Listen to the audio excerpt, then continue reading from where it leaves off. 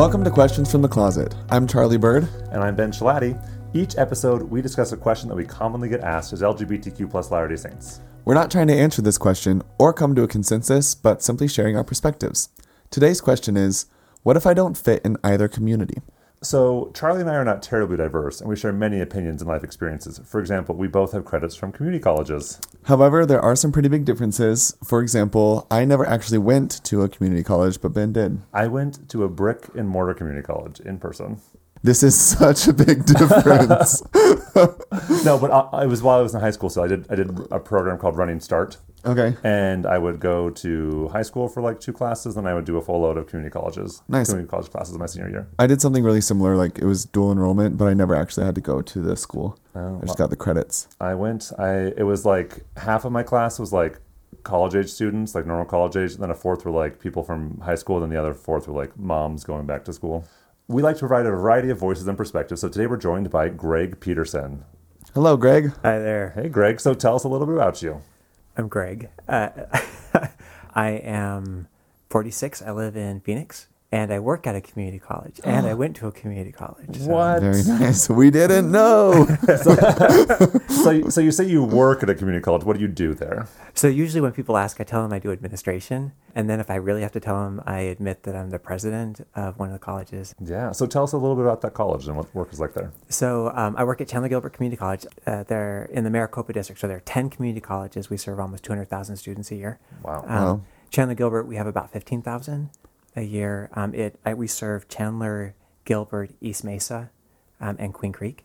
So a very large Latter-day Saint community in that space. We are the first college in the nation to have an artificial intelligence machine learning degree program, certificate program. Cool. Working with Intel. You're teaching people how to have robots take over the world. Yes. Okay. Ethically. Okay. They'll be our benevolent overlords. Exactly. Exactly. And then I'm gay. I am attempting to be active and live both parts of my life. Yeah. So what's your relationship with the church like right now? I guess I would say an active member. I go to church every Sunday. I have a calling. I lead the music. Apparently, when you're gay, you You lead the music. lead the music. So, yeah. Actually, when the bishop asked, he didn't know. He just said, "So I have a feeling that you could lead the music." I'm like, "Well, I'm gay. If I didn't have musical ability and a sense of fashion, they would take my card away." So. My card's been taken so many times.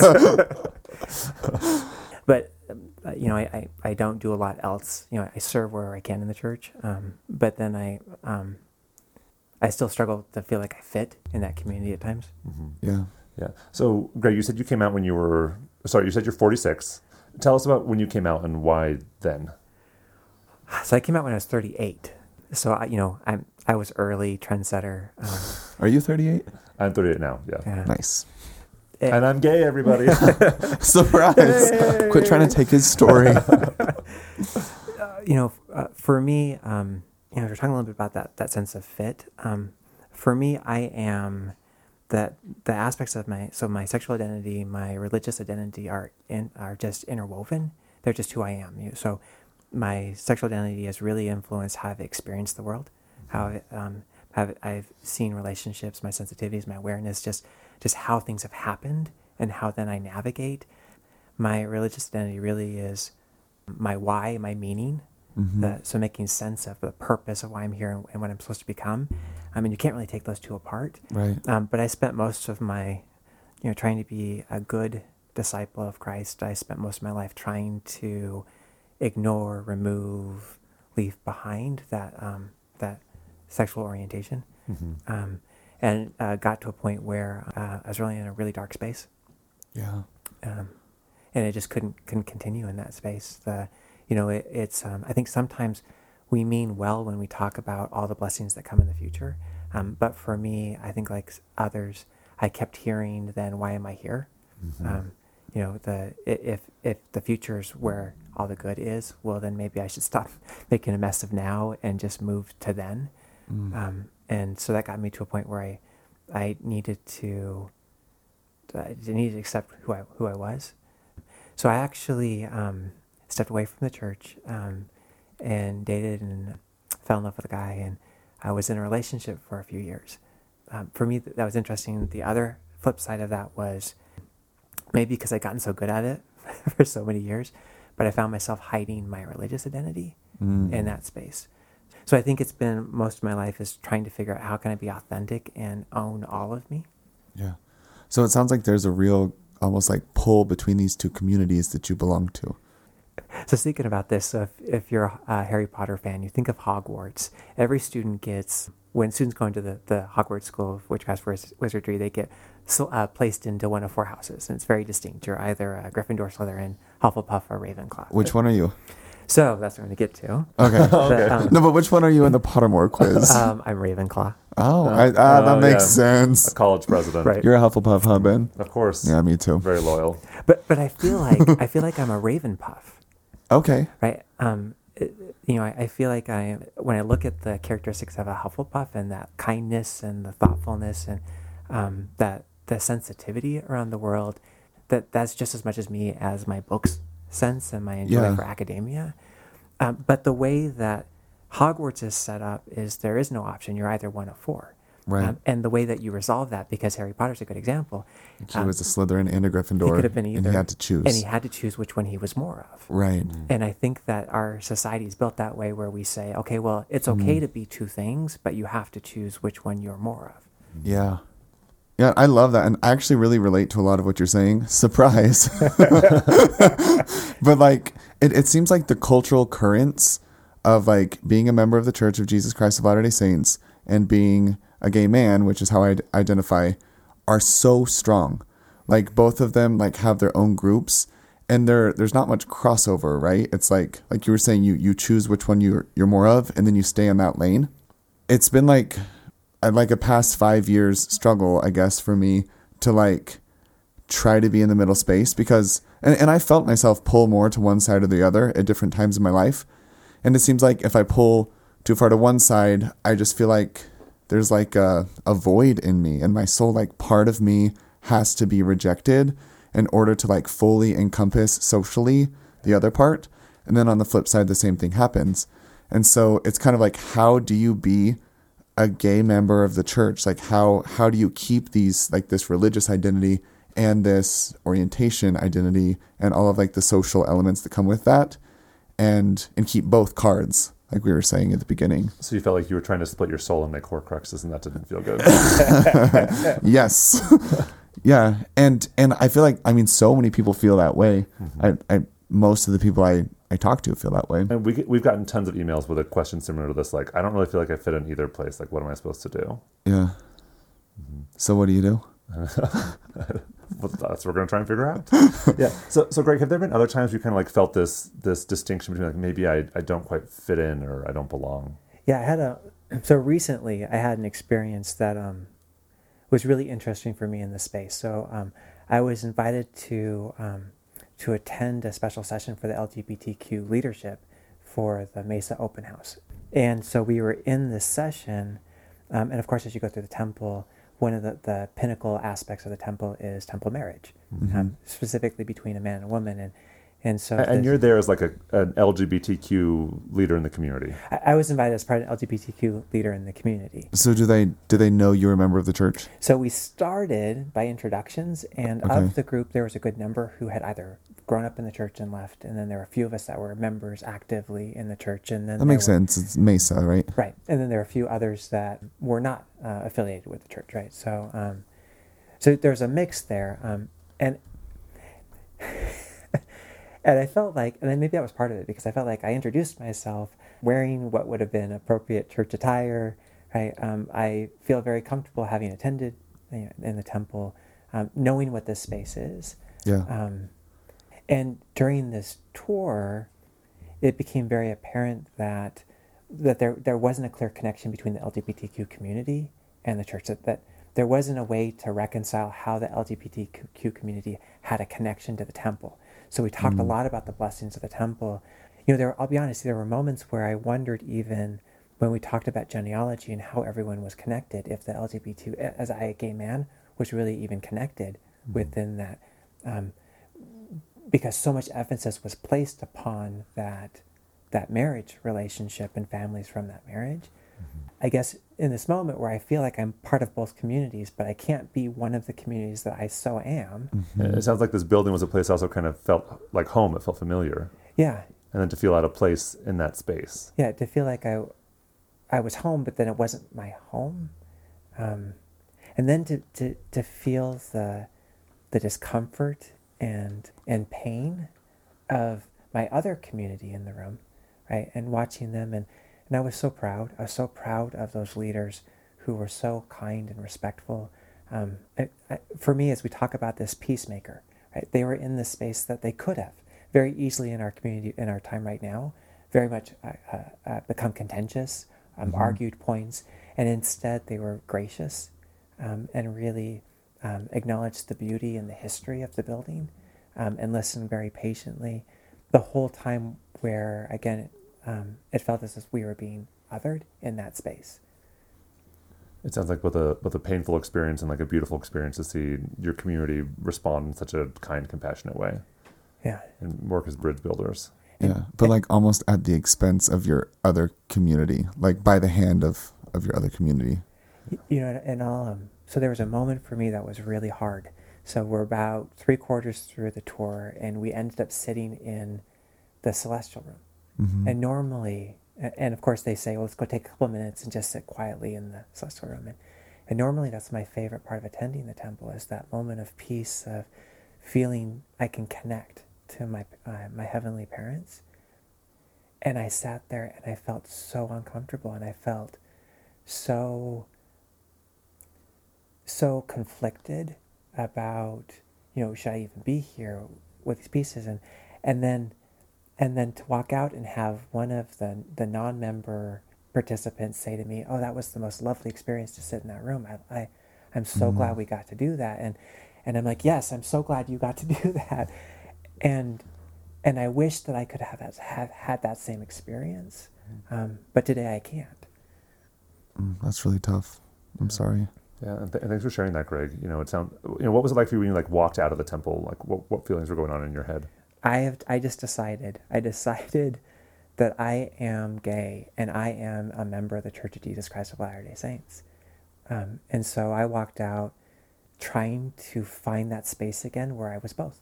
Mm-hmm. And where I could be both, because 2 days later, I had volunteered to lead a group of college leaders, and one of my good friends, who is president at Mesa Community College, is lesbian and has a wife and no affiliation with the church.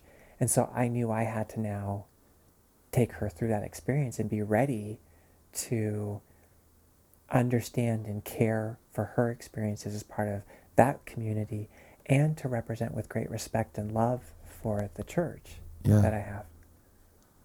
Yeah, I was happy I had a day job. That's all I'm saying. That's all. Yeah. So, Ben, I'm wondering how you have found kind of like synthesis with both of these like conflicting pieces inside you. Well, one of the odd things is like I've spent most of my life outside of Utah, and so then it's like weird that I'm a member of the church, right? And not weird that I'm gay. But of course, I wasn't gay. I didn't let anyone know I was gay till I was older. So when I was working at the University of Arizona, I was doing my PhD work there. Mm-hmm. I was teaching a Spanish class, as I'm wont to do, and I had to leave early for this like documentary I was going to be interviewed for, and it was about being a gay member of the church. And so I was like, guys, I'm sorry, I got to leave early today. And they go, what are you doing? I was like, well, I have an interview. And they said, was it for a job? I said, no, it's for a documentary. And they said, what's the documentary about? And I said, it's about gay Mormons. And this kid slapped his desk and he said, you're Mormon?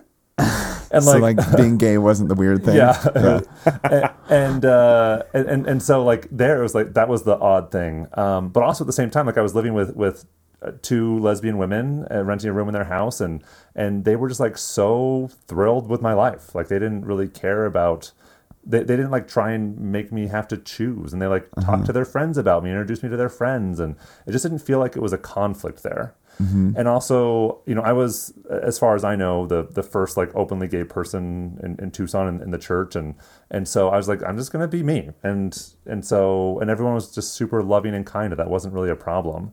But I would say the time where I like felt this conflict was in my last ward in Tucson. I was the ward mission leader, and I didn't really know what to do when I was like meeting investigators. Because do I like tell them I'm gay, and then they like have this view that the church is like filled with like super gay affirming people? Yeah. Or if I tell them I'm gay, are they then going to be turned off because they like the conservative nature of our faith? And almost every time, I just kind of just I was like, I have to be me. Like I can't. Yeah. Like hiding is going to do no good because at some point they're going to know anyway. Yeah. And one of the investigators who I hadn't met yet at the time came to church, and he was there on the day I came out. And he was like covered in tattoos and had recently gotten out of prison and was like wondering if he was going to belong in the church. And so when I came out, and he said he was looking to see how people responded to my disclosing that, he said all he saw were smiles and nods. He said that's when he knew he could belong to the church. Cool. And so I haven't really felt like a huge disconnect from both communities, just because I feel like I'm just going to be me, and I'm just overly confident. And so I'm going to find a place where I belong. Yeah. I like that. It to me, it sounded like there were kind of two pieces to that, because on the one hand, there's like this strong sense of self. There's this determination to just be yourself, be authentic, not give up parts of yourself just because you feel like other people would be uncomfortable with that. But at the same time, you mentioned that couple you were living with, people in the ward and their reactions, and just like other people who weren't acting like a sorting hat, who weren't saying, nope, you're either this or this, you have to choose. Yeah. And it sounds like you found those people that gave you that space to where you could really choose a more authentic authenticity. Yeah. If that makes sense. Definitely. And honestly, people have been like so kind and respectful about the way I choose to live my life. Like I was hanging out with Jordan, the guy I dated years ago, and a bunch of his friends, and almost all of his friends are LGBTQ. So we're hanging out, and they all knew about me, and that I was like active in the church, and I worked at BYU in the honor code office. And so one of them walked up to me, and she was like, I'm sorry, can you please explain to me your life? And so we had a good like 20-minute conversation afterwards. She was like, well, that wouldn't work for me, but I'm thrilled it's working for you. That's cool. And then we, hung out for another couple hours and had a good time. Yeah. Yeah. I feel like for me, building a really strong support system that was like real was really helpful, because I did. And sometimes honestly still do feel like I have to like be one or the other.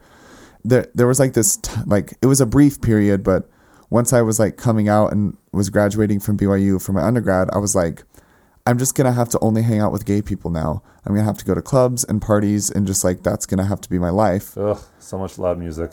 I love loud music though. You're not allowed to dance. Hey. I don't want to go to a gay club or a straight club. But it was just interesting because like that was like a cognitive fallacy, right? Like just because I'm gay doesn't mean I have to like be stereotypical, and just because I'm LDS doesn't. And I don't know, I'm not explaining this well, but just like I thought like I was my own sorting hat. I think that's what I'm trying to say. And that was like where most of the contention within me lied. Load. That's where it lowed within me. And so it was cool to see though, because I had people in my life who were like, you just be you, just do what you want. And they kind of like picked that apart in me and allowed me to have space too. So I like that, like the strong sense of self, but also with other people who allow you to have that authenticity. I think that's important. And I think in my life, as I found people who like actually care about me. Right. Like regardless of orientation and regardless of religion or spirituality or congregational involvement, that like those people care about you. And those are like the people in your life that you want to have. People who like, regardless of your religious affiliation or your orientation or how you're interacting with either of those, are going to be there and support you and love you and just cheer when you're happy. For sure. I think sometimes that's hard to find, and then trying to figure out how you get comfortable with yourself and find others who are comfortable with yourself, and still navigate expectations around you. So I have not had a blessed life with my interaction with my my priest authorities. I feel like I've played a lot of bishop roulette, and I've won a couple times, but in general, I've had Vegas odds. And not because anyone was unkind or intended to be unkind, like malicious, right? But these expectations around what it means to be an active member, what it means to be a child of God, a disciple of Christ, what it means to be, I would even say, a man or a priesthood holder in the church, and right. And so I think some of it is acknowledgement of there's going to be constant dissonance. To stand in the middle, to be different, is going to lead to tension. And I think when you can find others who can help mitigate some of that tension is where you're most successful. but I don't think the tension ever goes away. Yeah. Yeah. And I think that's a really good point. You know, like I will get emails on the same day where someone's like, you are the spawn of Satan, you are leading people to sin.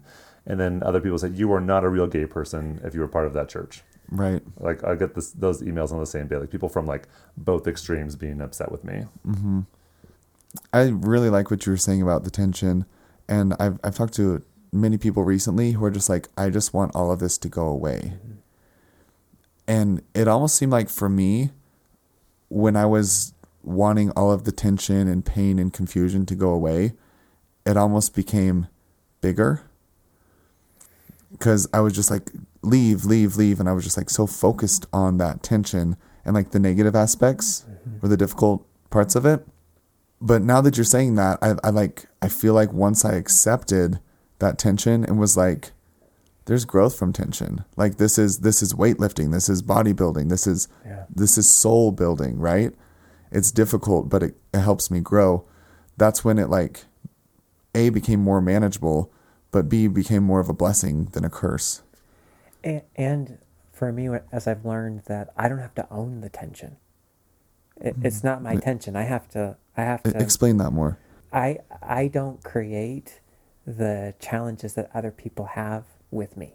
Mm-hmm. Okay. And I've learned, so I'm an administrator. People are typically mad at me at some level. Like it's just part of my job, right? I make difficult decisions for a lot of different people. So I've learned in that time that usually when people are mad at me, they're not mad at me. I'm not important enough in their life that they even really think about me. It's not like they wake up in the morning and like, oh, I hate you. You're like, come on, President Peterson, how dare you be such a terrible person? Right. It's just the issues that I represent or I'm part of. So the more I understand that when I'm hanging out with my LGBTQ friends and something about the church comes up, this tension, it's not about me. Right. When I'm in church, and I swear sometimes it's like, I won't tell you that I'm gay, but if you keep hounding me because we think in the church that small talk is the weather, your job, and your dating status. Right. Well, I mean, at some point, if you keep asking, I'm going to tell you I'm gay. Right. And that makes you uncomfortable. I can't own that. Yeah. So the tension's there, and I have to acknowledge that I have to live with that tension. But I think it's easier when I can let go of the burden of feeling like I'm responsible for the tension. Mm-hmm. Yeah, I like that. Yeah. And what has the tension done for you? Like, how has it been a positive in your life? So I'm a true community college champion. I just love what we do. And you know, I attended BYU, and BYU is a wonderful institution, and universities are. BYU was built for the best of the best in our academic system. I mean, if you think about the grades, the experiences you have to be admitted, the community college, our joke is we're highly selective. We only take the top 100% of applicants. Right? So you can, as Ben said from his examples, you can come back anytime in your life at any age. You can decide today to sign up for classes tomorrow. I mean, we're really an open institution. And what I've learned is we have to meet people where they are. Right? If we truly believe in education will change people's lives, we have to meet them where they are, not expect them to come to us. And this tension has taught me that I need people to meet me where I am, and then I need to return that same courtesy and meet people where they are in this space. Yeah. So if we were like put that into like a church context, whoever wants to affiliate, how are we going to make space for them? How can we take them as they are? And same thing with, you know, LGBTQ folks, like in that community, like how can we take someone who might be religious? How can we make sure that they feel that they can come as they are? Yeah. Can I be that guy for a second? Yeah. So, Brene Brown, I read Braving the Wilderness like right before I came out publicly, and it actually ended up being a real blessing because I've felt a lot of connections to her research and writings. But I have like two quotes from this book that I kind of want to weave together with a story. The first is the concept of belonging so fully to yourself that you're willing to stand alone in a wilderness. And I love that idea. I think it speaks to that self-assurance you were talking about, Ben, of just like, I belong to me, and I choose what that looks like. And then there's this other quote that I think was just really powerful and maybe a little bit cheesy, but I liked it. Who doesn't love cheese? She said, "There will be times when standing alone feels too hard, too scary, and we'll doubt our ability to make our way through the uncertainty. Someone somewhere will say, 'Don't do it. You don't have what it takes to survive the wilderness.' This is when you reach deep into your wild heart and remind yourself, 'I am the wilderness.'" And again, I just think that's so powerful. Like when there's all this like contention and tension and like ambiguity, you're like, this is me. Like I got this because I am this. And I remember a few months after I came out, I was scheduled to perform at Love Loud, and AT&T was doing this Young Heroes campaign, and I felt like a rock star. Like I was like, wow, I'm so cool and I'm gay. And I went to Pride and they were like following my journey to like the Love Loud stage and doing like a mini documentary series. And so there was this film crew that was there from LA, and I had a makeup artist, and I was like, wow, I'm so cool. And I'm like wearing this cute outfit and like leading this Pride float. And I was like, I was so confident in my orientation. And it was more than just like this, I feel attractive and cool. It was just like, I can't believe I'm so confident in owning this aspect of me that I had always pushed away or demonized. And I was walking down the street and I was like, wow, like it was such this fulfilling moment. And I was just moving right along. And as I was going, I saw a steeple. It was in Salt Lake. I saw a church steeple and I was like, oh my gosh, it's Sunday. And then it was so funny because all of that like exuberance deflated. And I was like, I want to be at church. And it was so weird. Like I'm like feeling like a superstar gay, but I'm like, there's a piece of me that's missing because I know what day it is. And I could see like people walking in the building as we got closer to it. And so the parade ended and we were supposed to like go film at another location. And I was thinking like, you know what? Like I'm in this outfit. It wasn't like immodest, but like it was pretty gay, you know? and I was like, I like toyed with the idea and I was like, everyone's going to think I'm weird if I go in the church. And like this film crew is going to be like, why are you going to church right now? But then I was like, you know what? No, like that's not who I am. Like if I'm not fulfilled and I'm not making decisions based on my own moral compass, my own desires, then what's the point of this fake authenticity walking down the street? So I just told the film crew, I was like, hey, y'all, I need an hour. I got to go take care of something and I'll be right back. And I walked into the church building and I sat down and everyone was staring at me and I just didn't care. And the opening hymn was "There's Sunshine in My Soul Today." Mm-hmm. And like, that's so cheesy, but like, it was so meaningful. And I was like, you know what? I don't care if everyone in the world thinks I'm a complete loony right now. I am happy. Yeah. And to me, like, that was like me, like braving the wilderness and be like, I am the wilderness. Like, let's go. Yeah. Yeah, Charles, you were talking, I just kind of was thinking about like culture and how culture gets created. Mm-hmm. And culture isn't a static thing. And it's just created by people. And if we're part of a culture, we can influence it and create it and make it better. That's cool. And so if we have a culture in the church that feels like LGBTQ people don't fit into our community, then that's something that all of us have agency in. Yeah. Yeah. And so do you think that you choose to not fit sometimes? Maybe sometimes. I think, I feel like it may be. But I do feel like both. People also choose to like exclude. Definitely. But can you choose to fit where you want to fit in the face of exclusion? I think so. Yeah. And I think you if can always, if it's not like harming you. Mm-hmm. I like that though, because like we are the culture. I like this. That's powerful. The idea that we can like build out that middle space, because it, like where I saw it, it didn't exist. I'm like, well, it better exist because it's me and I exist. So it's somewhere, and somewhere out there, there's got to be somebody else who feels this way. Mm-hmm. And here you are. Welcome. Thank you. I really appreciate that as you're talking. I struggle to figure out. So in a work setting, I feel very comfortable being vulnerable. Mm-hmm. And part of that's because I can always get a new job.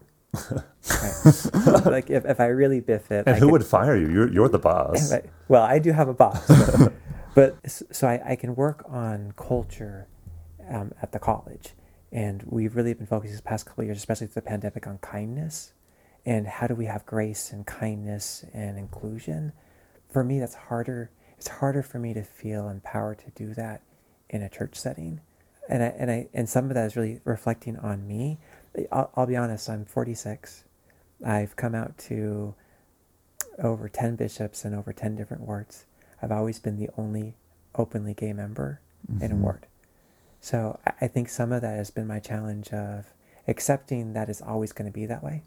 I'm the one 46-year-old that didn't figure it out, or I think that's a challenge for many of us, is to figure out, again, we can't own this. We didn't create this. We can help recreate, but how do we find that space where we do it with safety, where we do it where we can still be our best selves? Yeah. Yeah. Greg, as you were talking, I was imagining you walking into these 10 different wards by yourself and feeling alone. It sounds like that must be a terribly lonely experience. So I had one ward. I'll just share that. So I had one ward where I was active. I was in the ward choir, and they practiced right before the sacrament. And you know how families fill up, it's a family ward, families fill up all of the pews. So typically single people sit in the back. Well, this ward had a lot of families, and of course families often run late with lots of kids.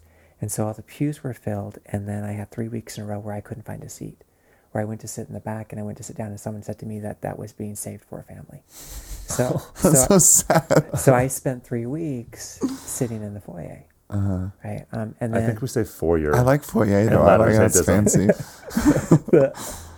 and so then I had a chance opportunity to talk to the bishop, and so I brought it up, and unfortunately the bishop saw that as such a simple issue that I could fix on my own. That wasn't a concern. And what I heard was, if helping me find a seat in sacrament wasn't even important, I mean, even something that small to fix, then my bigger issues, like who would be there to help me with the bigger issues? Mm-hmm. So I do want to acknowledge that I think sometimes for those of us who are trying to navigate this space, it's a heavy lift. Mm-hmm. Greg, how could people help you in that space? Well, I was talking to another friend of mine, and he said, well, I would have just saved a seat. I just would have, if I had known, I just would have saved a seat. Or I would have asked someone to save a seat. Mm-hmm. Right? Which, again, isn't a big deal. And we should be thinking that way for all of our members, not just the gay ones, right? Mm-hmm. Well, I'm just picturing someone being someone asking to sit next to a family, like, oh, this seat's saved for my gay friend. Like, well, when are they coming? Well, I don't know if they're coming, but when they want to come, it's here. That's nice. Yeah. And I guess to do that, membership as a whole is going to have to think of LGBTQ plus individuals as part of the membership, as part of the children of God. And one thing that stood out to me from your original story was you were saying that it felt like a disconnect. Like, here you are, a member of the church, but because you were there with the gays, right? The queer people, you were viewed as not. Yeah. And we can't afford to do that anymore. Because how these preconceived notions about what a disciple of Christ looks like are excluding disciples of Christ from being part of us. How cool would it be if I showed up to church and someone said, no, I'm saving this for my family, and they were saving it for me. Oh yeah. Right? That I was seen as part of their family, not the random gay dude or But I like your story way better than mine. But it's yes, you can sit here because I'm saving it for my family. Yeah. And that's you. Oh, that's pretty. Yeah. Have you gotten to have that experience where you felt like people were making space for you? I'm still navigating that. I have friends, typically not my word, but I have friends that I rely on that help me, remind me that I'm valued, I belong. I find, and there's a comment that, Charlie, you made in your last podcast that really resonated with me. I find that as long as I act straight, that it's a safe place in the ward. Yeah. And I don't think people realize, so I love to travel. but I can't talk about my travel because I did a lot of it with my ex.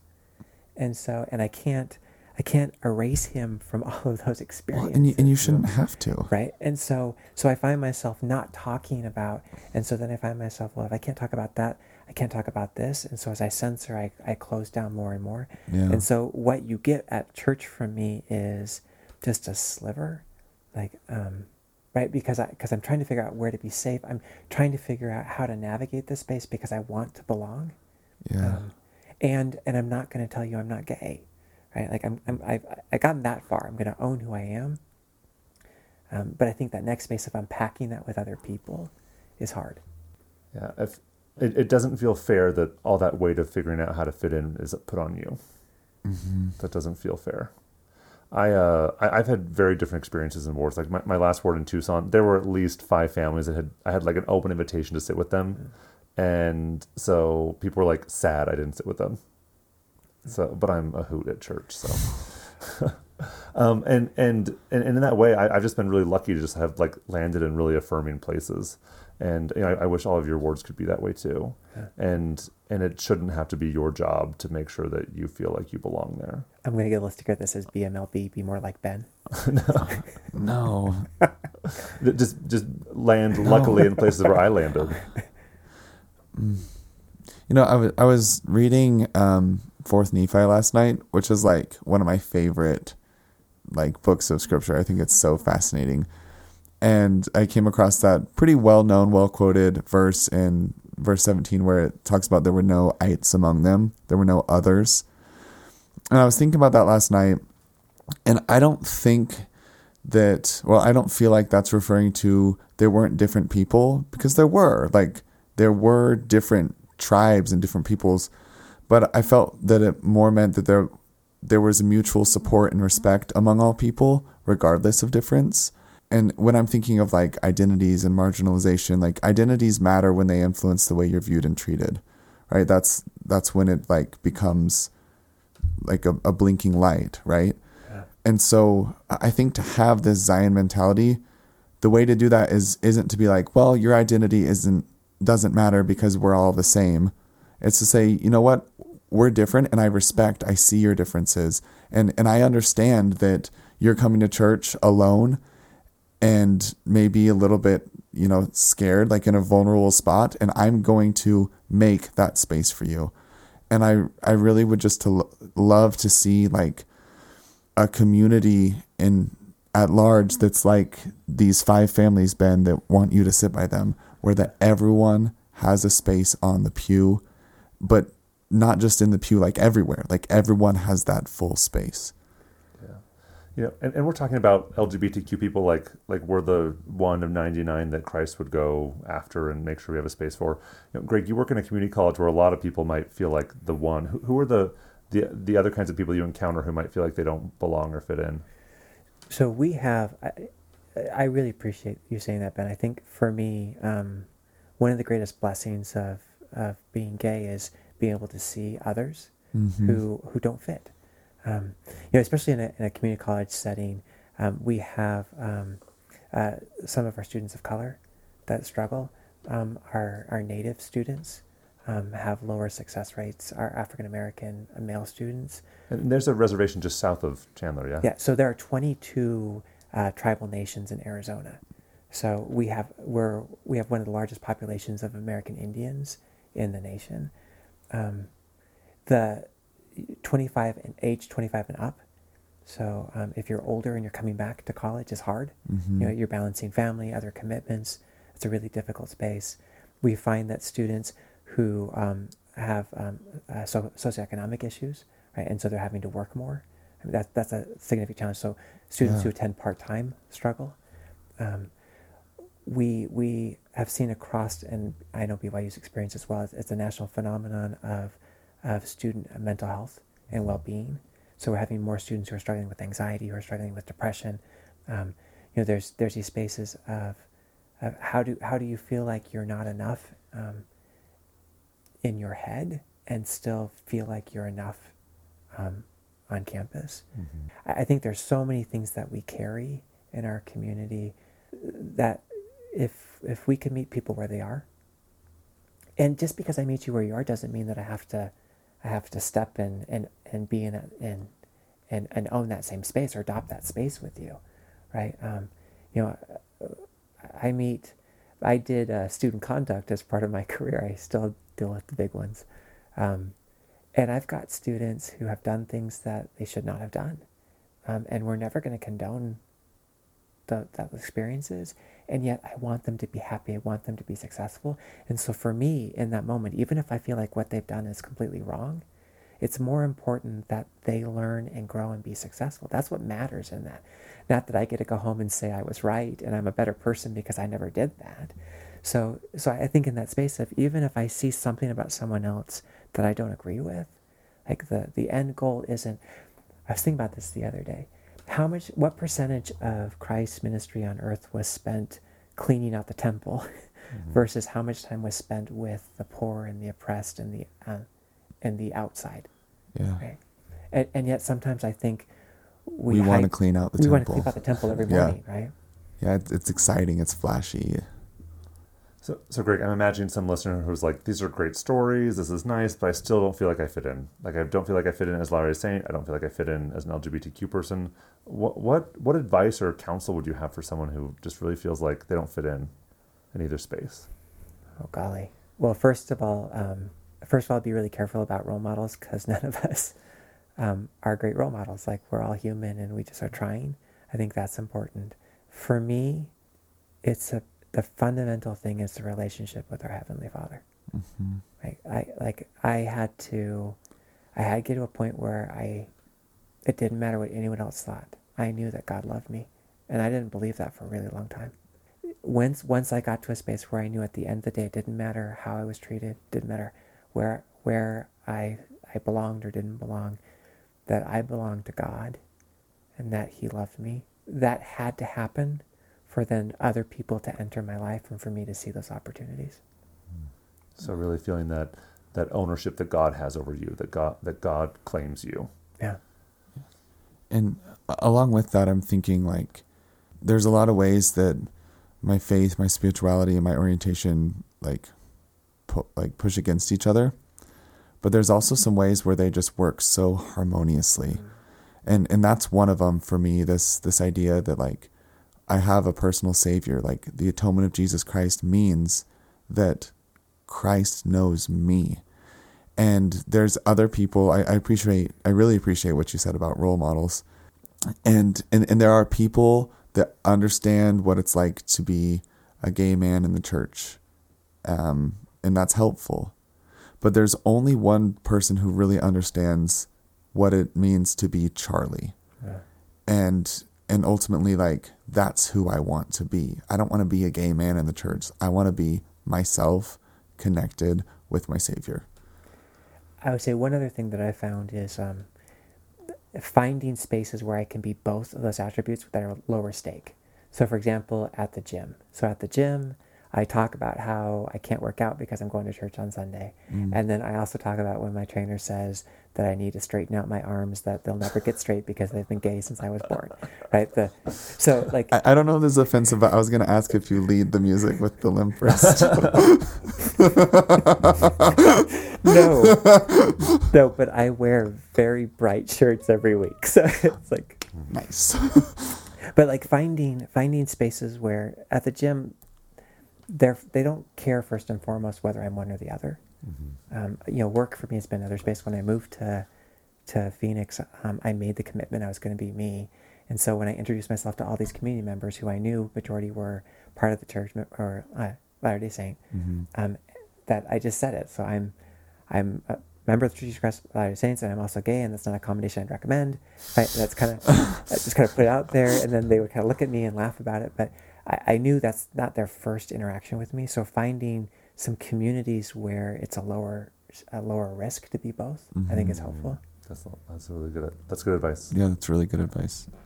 So as we've been talking, what I've been hearing everyone saying is it's normal to not feel like you belong. And that tension you might feel between two communities can actually be a good and powerful thing. And that maybe sometimes that tension we put on ourselves. And so if we can connect with God, remove that feeling like we have to choose one or the other, then we can help find a space for ourselves. Yeah. And also the power that others have, that allies have, in making sure that there's room for us in a place where we belong. Mm-hmm. Yeah. I really like keep coming back to that sorting hat analogy. Yeah. And hopefully, I don't know, if you're not a Harry Potter fan, this would be a great time to read all of them so you can understand what we're talking about. Go Raven Pups. Right? But even like, this is going to get so cheesy again. Sorry, everyone.